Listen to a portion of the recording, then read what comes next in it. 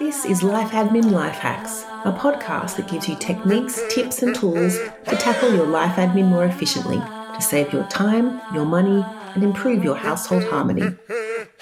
I'm Mia Northrop, a researcher and writer who studied an entire commerce degree and came out the other side of it none the wiser about how to deal with my personal finances. In this episode, I interview Obu Ramaraj, a money mindset and financial wellness coach.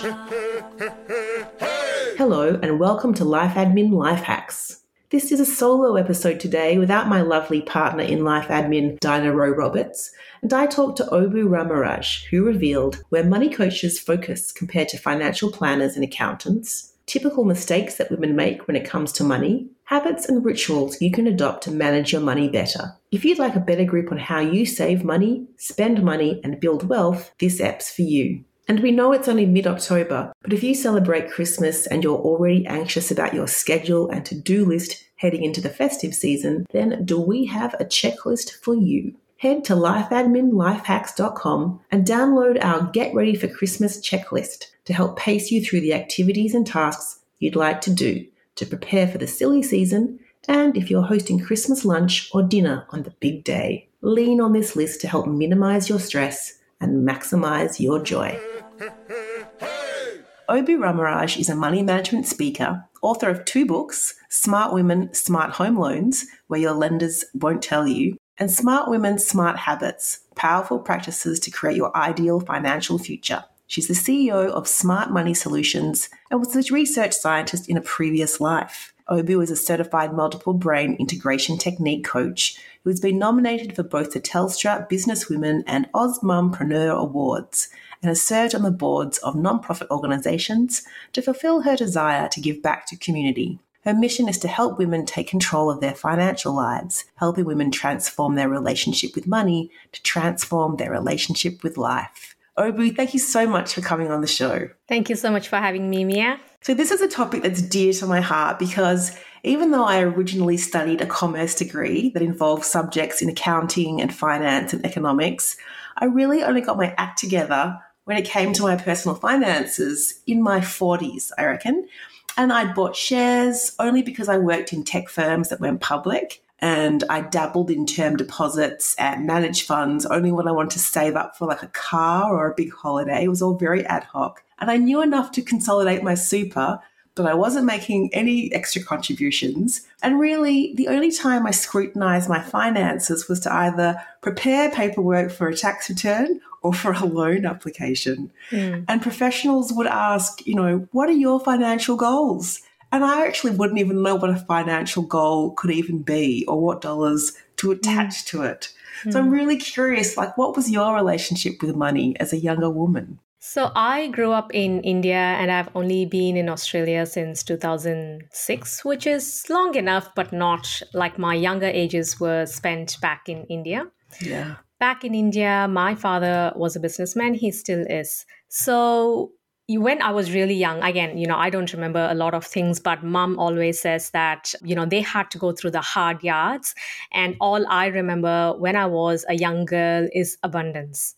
Father was in business. He had multiple businesses, theater, restaurant, and, it was like abundance. I never knew the idea of lack. So growing up that way up to my mid-20s, and when I got married and I came to Melbourne for the very first time, we're just living on one income. And my husband had a student debt that he had to pay off as well.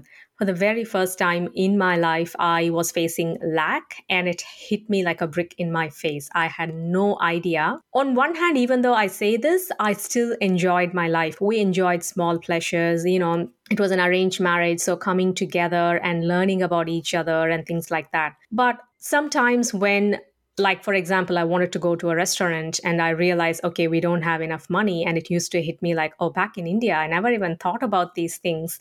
So it was really interesting for me. And I'm saying interesting now, but it was not That's probably not the term you were using at the time. No, I was like, did I make the right choice deciding to get married and come here? All sorts of thoughts went on in my mind.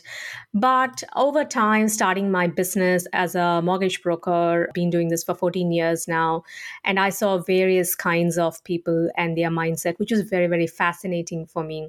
Like I saw some couples, like migrant couples, who are on really low income and managed to save up really good money, whereas some single women and men really earning very good income but had no savings. That sort of fascinated for me to think, why is it that one group is different to the other? Yeah. And even otherwise, I was always curious with neuroscience and mindsets and things, which is why I did that embed coaching, which sort of talks about the heart, brain, and the gut as brains rather than just the brain we use. So as a coach, I think I've always been a coach, being a mortgage broker and advising clients as to, is this good for you or is this not good for you? But in terms of calling myself as a coach, I think once I did my embed certification, that's when I really knew, okay, this is where I want to head, and I wanted to coach more people and help them out with mindset and finances and things like that. Yeah. Oh, there's so many little veins that I want to track there. So you were originally a research scientist. So what led to the pivot into finance? I completed my Master of Science Biotechnology back in India. And I was going to do my PhD and get into the university. It was a very prestigious university. And that's when my parents found the match they wanted me to marry. And my husband was in Australia. So I landed in Australia. When I came here due to visa restrictions, and I was also pregnant, I couldn't work for a bit. And when I wanted to get into work, because my son was young, I really wanted to be able to work part-time and spend some time with my son growing up, because we don't have family here. Yeah. And I did not want to, miss out those important early years with my son. Couple of years after, my son was, I think, 2 or 2.5, and I really wanted to get back into science. And when I approached, went to interviews and things like that, the first opportunity that I got was a volunteer role. So they said, 7 months, you can work for free, do what you need to do. If there is an opportunity, we'll consider you, and it's not a promise. And I'm like, okay, I'll take that. Wow. I'm like, I'll take it, some opportunity. And so, for 7 months, weekly, I think twice or thrice, I used to drop my son off at childcare, head off to this institute. It's the Baker IDI, Heart and Diabetes Research Institute in St. Kilda. I used to go there, do my work, go back home and do all that. Closer to the time that I was about to finish up my volunteer role, there was an opportunity that came up. And I was very happy because I thought, okay, I've done this good job. And why I say I've done a good job, because they were going to publish a research paper, and the head of the department asked me if I was happy for them to include my name as a contributor to the research that's being done. I'm like, okay, so I've done something well and they're happy with me. So when this opportunity came, I went and I asked him, okay, you've been happy with my work. Can you consider me for the role? And then, in the usual fashion, I guess, to say, oh, we have to, conduct interviews. That's the right way to do, blah, blah, blah. I said, okay, fine, that's fine. I'll attend. And a few days after the interview, probably a week or 10 days later, I went back again. It was one of the last few days to finish up. And I saw somebody there, and I knew that the job had gone to somebody else. I was like devastated. That is devastating. I was like on tenterhooks thinking, where is this story going to go? Oh, I was devastated. And when I went and approached the head of the department, what can he say? I don't know. I think there's like always politics here. So thinking back now, I think it's a blessing in disguise, because that's what pushed me to go into mortgage broking. After that episode, I thought, I'm just going to take up whichever happens next. Because in the few years preceding to that volunteer job that I did, I also completed my certificate in mortgage broking.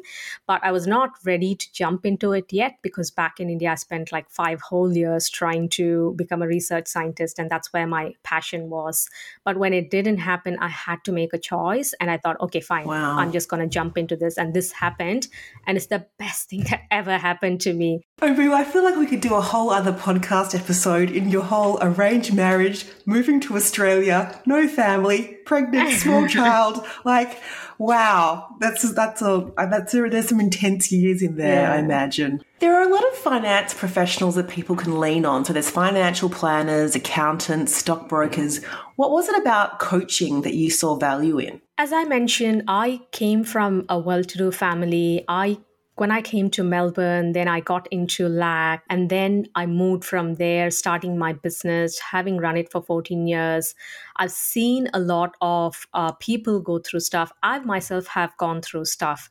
And I'm a person who takes complex stuff and breaks it into simple versions of things. Both my books, that's why they are really good resources, because for me, that's my sort of my superpower, I think. So I felt that if me coming from India, I could have done this, then there are so many other people that I can probably help. And that's why I wanted to become a financial wellness coach. Financial planners, accountants, even like my clients, some of them who walk into branches and then come to me, they're like, oh, I never was told about this. I never understood this. So I think it's one of my things to break it down so that people really understand what it is about. And that's where my passion comes from, to make it super understandable for people, but then be there to handhold and coach them if they need that. Yeah. And your coaching certification is quite a specific modality. What is it about this modality that it works well when it comes to helping people with money? People often don't realize, we are only taught to think with our brains. But like you hear sometimes, what is your gut reaction? What does your heart say? We fail to tap into this very often. Like for me personally, I was that sort of a person. I always was in my head. And people say, go into your heart. I'm like, what does that even mean? I don't know what you're talking about. But once I did that coaching, and over time and experience has taught me that at different times we need to listen to different parts of either the gut or the heart or the brain. But how do we bring all three in alignment so it will help us live life in a truly fulfilling kind of a life? And it's even more important when it comes to money, because sometimes we don't know which way to go. You might say, do I do this? Do I buy this house now? Do I not buy this house? And sometimes you have to listen to your gut. Sometimes you have to do your math and make sure that everything works out. And so with finance and money, it's super important that we use all the three parts of our body to make those kind of decisions. That's really interesting. So in the last few years, I've become so much more interested in money psychology and thinking about people's money personalities and money stories. And it can be, people can be quite in denial about which part of themselves is actually making a decision or in control. When it comes to money, they can be thinking that they're making very rational decisions. But really it's sort of, there's limiting beliefs at play in the background. So I love the idea of using your gut and your heart and your brain and having them in alignment and being aware of what messages you're getting from what part of your body you're thinking and you're feeling. Yeah, I think it's all about training, because like you said, we might think, oh, my gut's telling this, I'm going to listen. But then if it's not in alignment with the brain, it might not be the best decision. Yeah. So not everyone may have heard of money stories or money personalities. Can you explain to our listeners what they are? We all grow up in a particular household, listening to different things, from our parents. They might have their own set of beliefs that they grew up with or they've learned from their parents. So that's how it's passed on from one generation to another. And sometimes we have traumas that are stored in our bodies, which make us believe in certain things. So when it comes to money, again, as with anything, we don't even realize that we have some limiting beliefs that are stopping us or making us behave in a certain way. The first step to making any change with money is to identify these limiting beliefs. And I'm very strong about this. For me, myself, I did not even realize that I had shifted from a mindset of abundance to that of lack. It took me so many years, nearly 10 plus years, to realize that was what was happening to me. So situations can make us move from one end to the other. And usually it's from a lack to abundance. For me, it was from abundance to lack, back to abundance. So identifying where you are. And I think predominantly that can be done through, observing feelings in our body. It's super important to pay attention to feelings, because they are the guides to saying what's exactly happening with us in any given moment. Yeah, that's really interesting how you said, you went from abundance to lack and then lack to abundance. I guess when people are, depending on how they've grown up in the situation they've grown up in, and then they go through transitions, like you might move country or you might change the kind of work you're doing, or you might come into a relationship or out of a relationship. And at those transitional moments, I guess you can move along that continuum. I feel the same way. I'm thinking about, when I've worked, I've earned good money and I'm in an abundance, and then I got separated and I'm like, oh my God, my finances is just me. And I think I went zooming down to the lack end and like it does move around. Yeah. When you, for example, if you're working and then you want to move into business, you have all these fears, but then there could be a period of time when you might have some lack or you might have to scale down with your finances. And that's something as well I'm quite passionate about. Once you realize your triggers and your behaviors and your limiting beliefs, it shouldn't be that hard to move from one end to the other. Going up is always easy, and to come back and scale down is the hard bit. But once you know how to do it, I think it's important. Life is always ups and downs. We're not expecting bad things to happen, but to know and to scale down when things need to be scaled down is an art in itself. Yeah. We recently had a masterclass about reducing your cost of living without reducing your creature comforts. And we talked a little about money psychology. We talked about money stories. We talked about money personalities or money archetypes. And we also talked about money dials, which is this concept from the US author Ramit Sethi. And he talks about money dials being the areas that you really like to spend on. If you look at your credit card or your bank statements, it's like, yeah, there was a whole bunch of stuff on restaurants, or I'm always going to save up for travel, or whatever it might be. You can have anything could be your money dial. And to really have some self-awareness about that, because when you are thinking about your money management and where you want to cut back, you kind of have to look at it really realistically and not be in denial about areas where it's inevitable that you'll spend on that because it's either important to you or it brings you a lot of joy, or, it's just the way you were wired. And you can think about other areas where you're happy to mercilessly cut back because it's not that important to you. So I think it's nice to know sort of these different dimensions of your money mindset and your money psychology, so you can operate in a sense of what's going to be real and sustainable for you in terms of your reaching your financial goals. That's so true. Quite often in my speaking engagements, I mention this. You can make $1 million and still not have enough money. So if you're constantly going to be upgrading your life with every paycheck that goes up, at one point you might find that you're not going to have enough. So it's being wise and choosing where you want to spend your money, what is your priority. And, as they say, have those baskets. So for emergencies and savings and investments and things like that. So you're not just going to feel the lack when something should happen. And Obu, your work focuses squarely on helping women with money. What led you to this choice? Through my initial years of being in mortgage broking, I saw a pattern where if it's a couple, usually the husband is the one who's talking to me about their home loans and choices, and the wife will probably come just to sign on the dotted line. And I always used to think, what is causing this? And I've seen some cases where women have approached me where they've gone through divorce or going through divorce, the husband's cheated on them. And I think having seen that enough times, I felt that women need a different kind of hand-holding compared to men. And again, I'm just generalizing. Yeah, there's always either end of the spectrum. Men and women face their own difficulties. But for me, I could resonate with wanting to help a woman come up in her life, because as a woman, if she is educated enough and wise enough, that's going to carry on to so many more future generations than a man. So that's where my passion comes from. Yeah, I know in people that I've coached and people that have come into our community that there have been quite a few occasions where someone said, yes, I kind of abdicated my responsibility when it came to the finances, and that was just something else that got taken care of by somebody else in the relationship, and then they want to get closer to it and start making their own decisions and control things themselves. So I guess I'm interested in the mistakes that women make with their money. So let's walk through. I think you've mentioned that there are 7 typical mistakes that women make with their money. Let's walk through what they are and how to avoid them. Well, we just spoke about the first one, neglecting your finance, relying solely on your partner for financial decisions. One of the things which I've noticed, and I feel why the reason women do that is, as women, we are natural nurturers. We want to take care of our family if we have one, kids, pets, or even just a a house, we are more keen on doing that. And as women started working, and work stress can be quite heavy sometimes. There's only so much that we can juggle. So women think, this is not another thing on my plate. I don't want to do this. And women think it is their thinking that men are better at finances, which is actually not the case. It's funny that study shows that this is actually not true.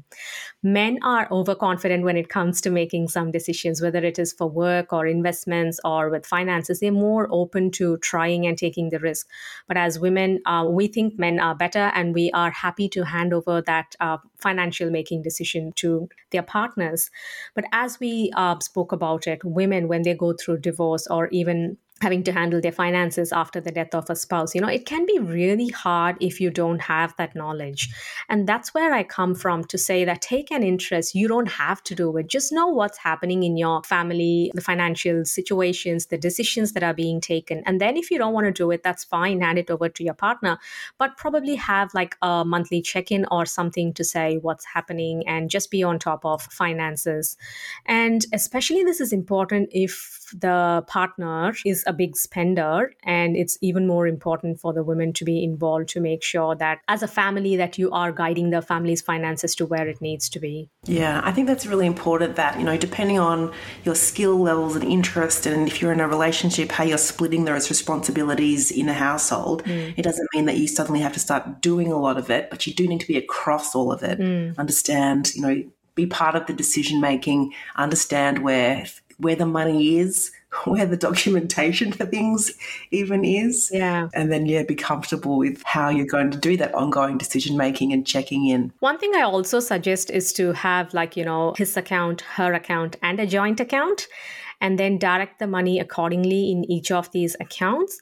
So when it comes to an indulgence or something, you're not feeling guilty that you have to get the other person's permission, and you have your own financial independence as well. That's a tip that anybody can follow, I guess. And I can imagine there's listeners out there who are thinking, okay, well, we just have one big massive offset account that's attached to our mortgage. I don't want to split up accounts and, not have my money offset. But you can have facilities set up so that you can have multiple little bank accounts within that offset. So it's still all offsetting your home loan. It's still all offsetting those interest fees, but you can see you both can have ownership over your own money. That's right. Not all banks offer that, but it's a great thing that you mentioned, because those options are there. If you know that it is there, you can go back to your bank and ask them to set it up in a certain way, or your broker and ask them, or you can even change banks to suit what you need, because this is an important thing. Once everybody has a little bit of financial independence, you're more open to being able to discuss financial and make financial decisions as a family. Yeah. I'm moving on to the next mistake that women make is lack of financial education. I did not have financial education as such when I grew up back in India. It's not a focus there back in India, and I don't know if it's still the case. But for me, growing up at that time, my focus was predominantly education. Back in my times, the trend was that girls got married very young. And for me, I think it got stuck in my mind that if I'm not going to study well, my parents can get me married quickly, so I better focus on my studies. That was one of the things. But I think my mom, she got married young, and she also realized the value of education and the importance that education can bring to a girl's life. So she was very specific that we complete at least an undergraduate degree, and I was lucky enough to complete my master's degree as well. But even if we look at schools, there is some sort of financial education, but not to the level that it needs to be. Like, everybody knows how much money is coming in. Even a 15 or a 16-year-old going to work will know how much is coming in. But do they know where the money is gone by the time the next paycheck comes? It might have disappeared. And that's one of the biggest things I advocate with in terms of financial wellness or financial literacy is finance tracking. It's super, super important to know where your money goes. And if you don't, there's no way you can do anything either for growing your wealth or for emergencies or for any sort of fun stuff. It's going to be super hard. And there are so many apps, I guess, now, your bank can provide you with an app, and then there are other free apps like, Frollo, WeMoney, or whatever. But my favorite way is the good old spreadsheet, where you can go in and jot down some numbers, know what's happening. That way you can control, and regular reviews. For anyone who wants to grab a free copy, I do have that on my website. We'll So link to that in the show notes. Yes. thank you very much. So that's one of the biggest things, I think, as a first step that women need to do. But further than that, it's educating yourself consistently and then setting aside some time to actually either to educate or to, at the end of the month, look at what's happening with your finances. Constant review. That's so important. Yeah, it's really interesting there. There's sort of two concepts there. There's one is getting up close and personal with your outlays, your expenses. Where is your money going? So, some of us have quite good online banking now. The banks have finally got their acts together where you can log in and there might be some sort of insights area where you can see where your spending is going. It'll have pie charts and say, you spent X% on food and X% on clothes and blah, blah, blah. But as you said, there's those apps that are out there that can help as well. Dinah will be very happy that you mentioned a spreadsheet. That just makes me shudder. But there's all these, there's tools out there to help you get an understanding of where your money is going. And then there's the other sort of learning, which is all the financial concepts and all the jargon. Like there's so much jargon. It does feel sometimes impenetrable and complicated and quite intimidating, some of the jargon around the jargon around investing and super and retirement funds and, all the different types of ways you can divvy up your money into the different buckets. Yeah. What are some either websites or books that you think, or, podcasts that you think do a good job of explaining some of these financial concepts so people can get their heads around them? So I will be talking about a couple of those in the other mistakes, but when it comes to financial education in terms of a budget planner or finance tracking, I guess that's the very, very first step. And like you said, sometimes we can get too overwhelmed with trying to do too many things at any given time. If there's one thing that anyone can do to take control of their money is to just understand the simple thing of how much money is coming in and how much is going out and where it is being spent. I also want to mention with some of those apps that you mentioned, yes, it gives you a breakdown. But as a mortgage broker myself, like we have to comb through the statements of our clients to make sure, they are actually representing their living expenses in a true fashion. And sometimes the clients are shocked when we go back and say, do you know this is how much they're like, no, that's not me. I'm like, no, we actually comb through your statements to find this. And that's where I guess doing it manually, and sometimes it can be hard. And through my tracker as well, I am offering some help if anybody needs it. Doing it manually sort of jolts and wakes you up to actually understand what is happening in your life, because that one thing can actually tell you where you need to cut back. And that too, if it's happening without your knowledge. Yeah. What's even scarier is when there's like a black hole. There's like $5,000. You don't even know where it went. Yeah.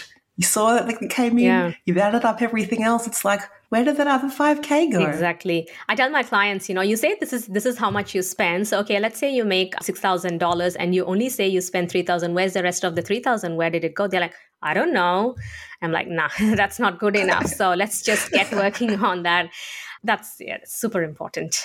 Yeah. Okay. What's the next one? Failing to negotiate. Negotiations. I'm not sure about you, but I'm big on negotiation because back where I come from, women negotiate like anything. So negotiations are super important. Here, I guess women shy from asking stuff like a salary or a promotion. They're like, oh, I'm not sure if I'm good enough. They're not confident enough to go and own their value. They think they're not good enough and they don't want to go and put their hand up and say, I need to be paid more. So back where I come from, I have this interesting observation. I'll give you a simple example. This fruit vendor, she comes home, she goes from door to door carrying a fruit basket on her head. That's more fresh than going to the store. So when she comes in, mom and she will have a conversation which goes like this. She's like, oh, these mangoes are like 80 rupees a kilo or something. I think it's too cheap that I'm quoting. But anyway, just as an example, 80 rupees a kilo. Mom's like, can you give it for 50 rupees a kilo? She's like, no, that does not work for me. And all the while, they're just smiling and negotiating. And it's like there's no hard feelings. And finally, they end up with a value. And my observation of all this is, if it doesn't work for the fruit vendor, she's not going to sell the fruit. And if it doesn't work for my mom, she's not going to buy. The main thing to note here is that both are okay with having that negotiation as a conversation without Yeah. feeling that each one is attacking another. And final thing is whatever works for each party, that's how it is. So that's the attitude we need to have when it comes to negotiation, whether it's about salary, career, a job, or even when you go out and buy some things. Yeah, I don't negotiate on, like, when you do like a service based business, you don't negotiate on that. But when you go out and buy some big ticket items, it's super, super important to have those negotiation conversations.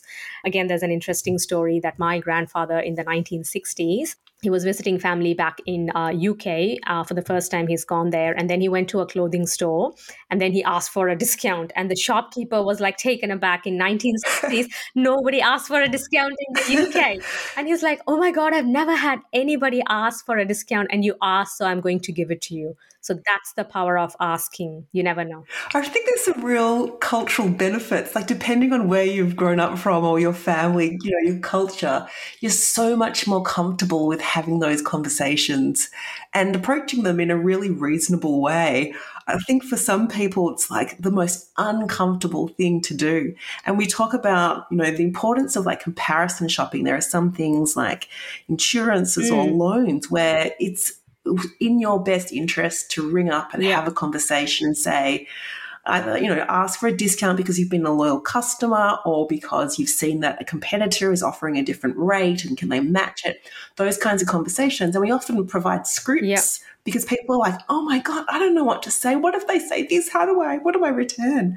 So I think if you have come from a country where like kind of negotiation is just how things are done, you're at a distinct advantage. Yeah. All right. Next one. Neglecting their retirement savings. Big mistake that women make. You mentioned about super, yeah. So how many women, when they first get into a job, go into a default mode into their super without even understanding what options are there or, how much fees are being charged. And I guess depending on the age, I'm not a financial planner and this is not a financial advice, but depending on the age, many people do not even know that you can choose different modes of growth in your super. It could be low, it could be balanced, it could be a growth mode. So it's super important to understand these things. And the earlier you invest, the better it's going to be when you're planning to retire. Like my son, he started work last year. He was only 15. And one of the things I mentioned to him is, have you thought about super? He's like, yeah, my friends and I were talking about it. So I was really surprised. Yeah, and he's already started contributing, which is not much, $50 or $100 a month. But from such a young age, the power of compound interest, Absolutely. It's going to be amazing by the time. And I keep telling him, whatever you do or don't do, don't stop putting small amounts into your super, because that can mean the world to you when you want to retire. So that's super important. And as you mentioned, multiple superannuation accounts. How often do people take notice of that and say, okay, I need to consolidate those accounts so you're not spending or money is not leaching out in the form of fees and charges? Yeah. The options you're given with super, you might have options like balanced or conservative or growth or high growth. And it's really good to understand where your age and your risk profile, because if you're younger, you might be more sort of open to risk and have some of those high growth accounts or so high growth options where the ups and downs of the share market can sort of play out over a long period of time. Whereas if you're closer to retirement, and again, big caveats, I'm not a financial planner, but this is just the principles of how these things work. You want to go to a more conservative kind of asset allocation so that you're not going to take on lots of risk because you don't want that money to plummet because of huge fluctuations across the different asset classes. So it's really good to understand, okay, how old am I? What is my appetite for risk? And to keep tweaking that and consolidating. It's a huge one. The fees can be outrageous. I also tell people, if you're not comfortable, it's okay to pay a financial planner. You don't have to pay them ongoing. Just go get that initial advice and, you can pick their brains and try to understand what each thing is. So you know that you are making the right choice, or what is the right choice for you, rather than just, make a default choice and not wondering, oh, should I now change? Should I not change? Things like that. It's okay to Yeah. pay a professional and get that advice where it is needed. Absolutely. And I guess the other thing to think about retirement funds for women is if they're taking time out of the workforce because they're doing child rearing stuff and they're not getting any super. And that could be a long time. It could be years, decades where you've been out of the paid workforce and nothing's been contributed. What do you recommend for people who are in that position? If, I guess, women are, it's hard to predict what life will bring us or what's going to happen. Yeah. So women, if you are thinking that you want to have a family sometime in the future, how about start contributing a little bit more when you're younger? Sometimes they have this employee matching things that happens from the employer. So perhaps think about contributing a little bit extra. And again, depending on the family situation, if they are taking time away caring for a young family, and if the partner is working, how about the partner do some contribution into the super?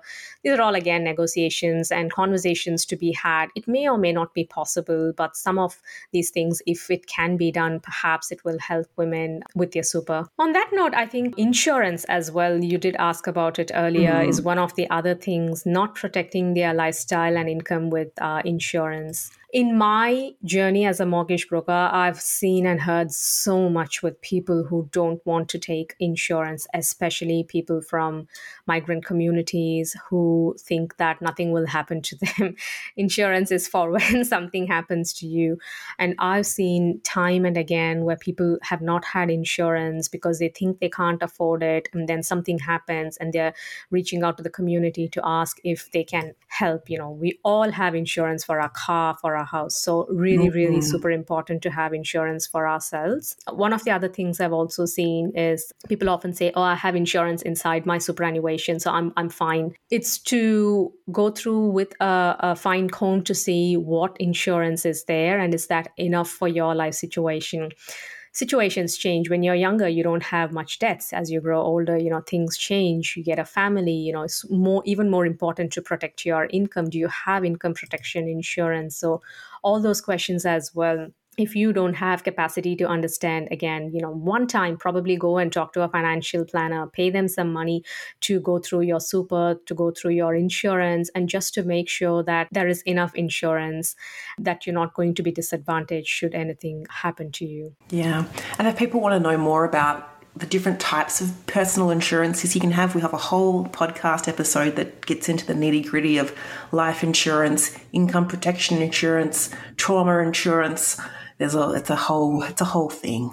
Yeah, again, we're not financial planners, so it's best to hear from a financial planner about this. And individual situations are different as well. So there's no one set plan for when it comes to insurance and super. Okay, one other thing I want to mention with insurance. Insurance is all good and fine when you have it, but it's also important to have an emergency fund.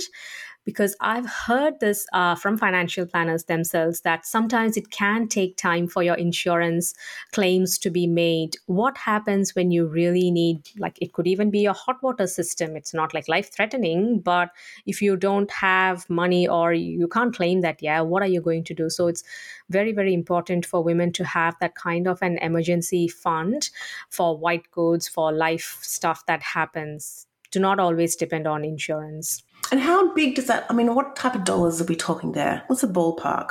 In terms of living expenses, we always suggest 3 to 6 months worth of living expenses.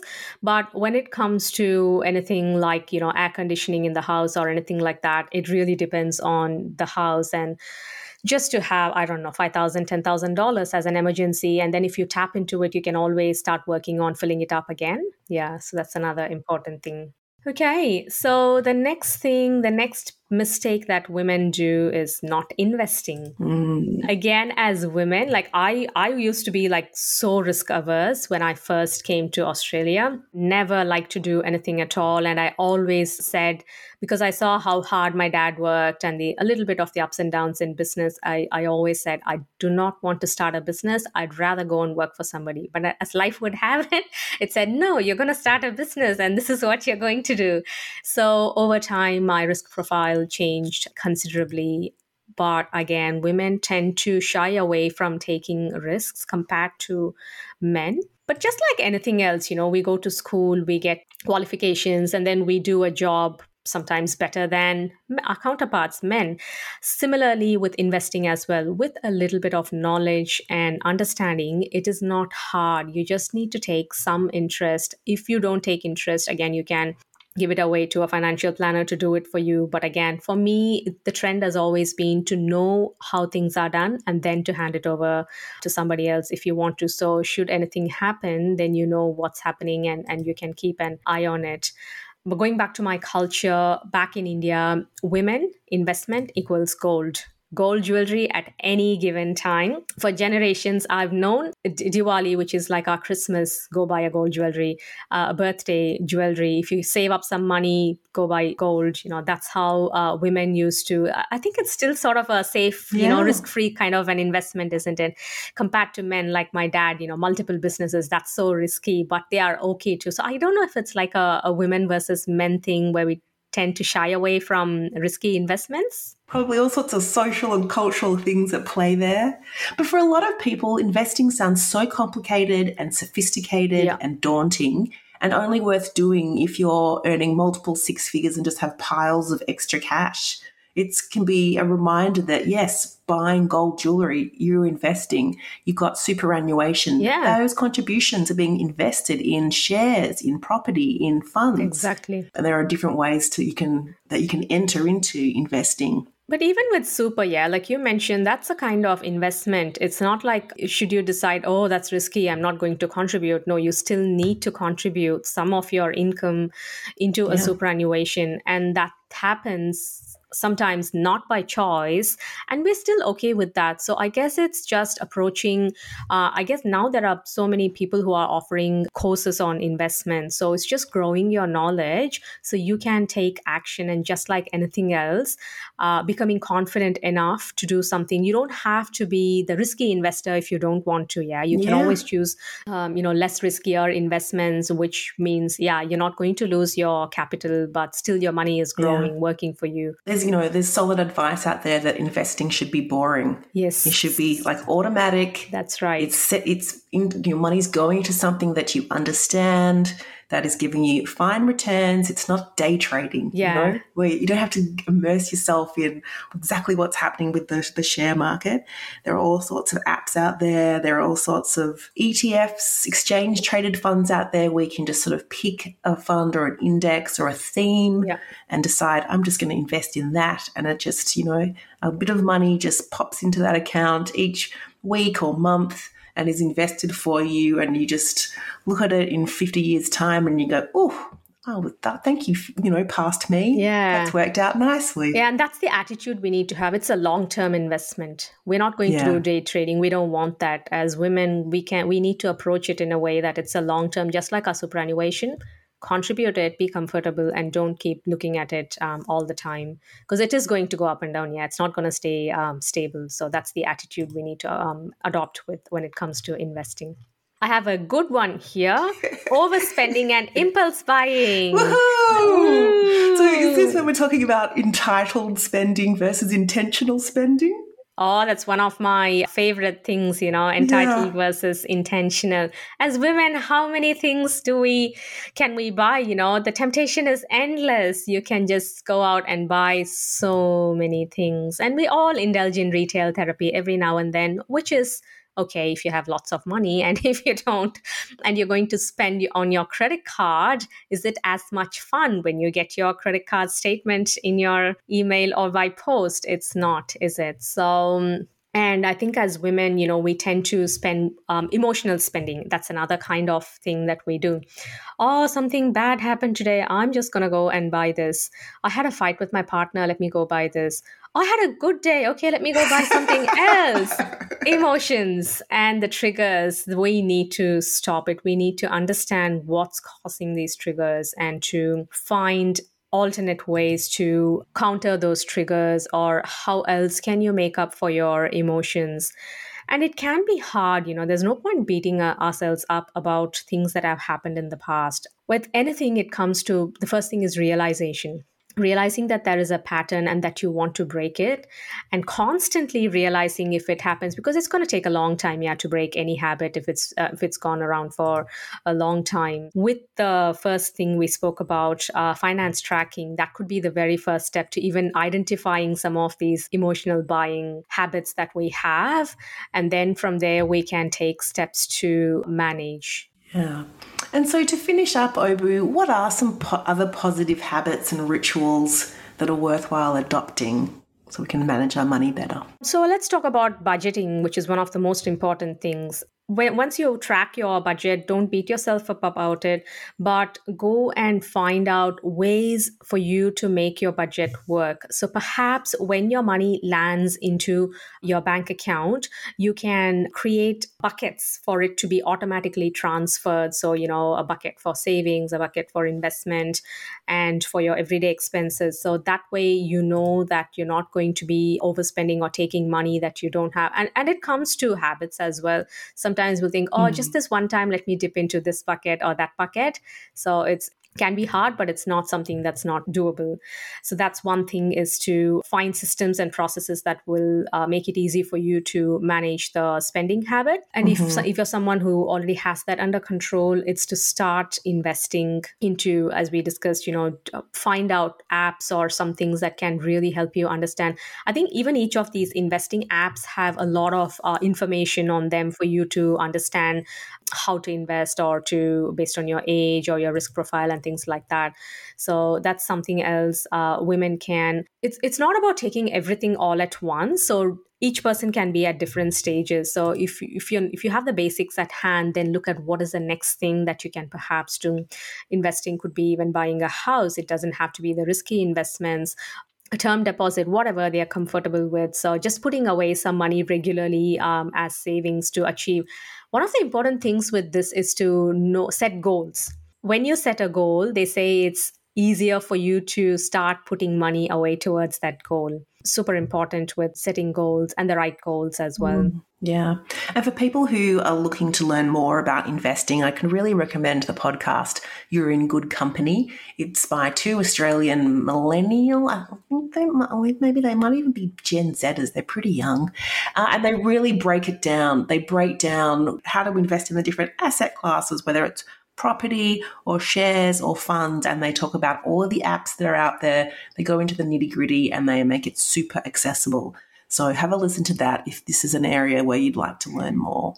Obu, thank you so much for sharing your experience and ideas with us today. It's been very illuminating and an absolute pleasure. Thank you so much for having me on your podcast, Mia. Where can our listeners find you if they want to hear more? Obu Ramaraj is my handle on Insta, Facebook, LinkedIn. That's where they can find me. Thanks for listening. Show notes for this episode are available at lifeadminlifehacks.com. And if you're a fan, please subscribe and share the love and tell a friend, or review us in your podcasting app. You can also follow us on Facebook, Instagram, and LinkedIn.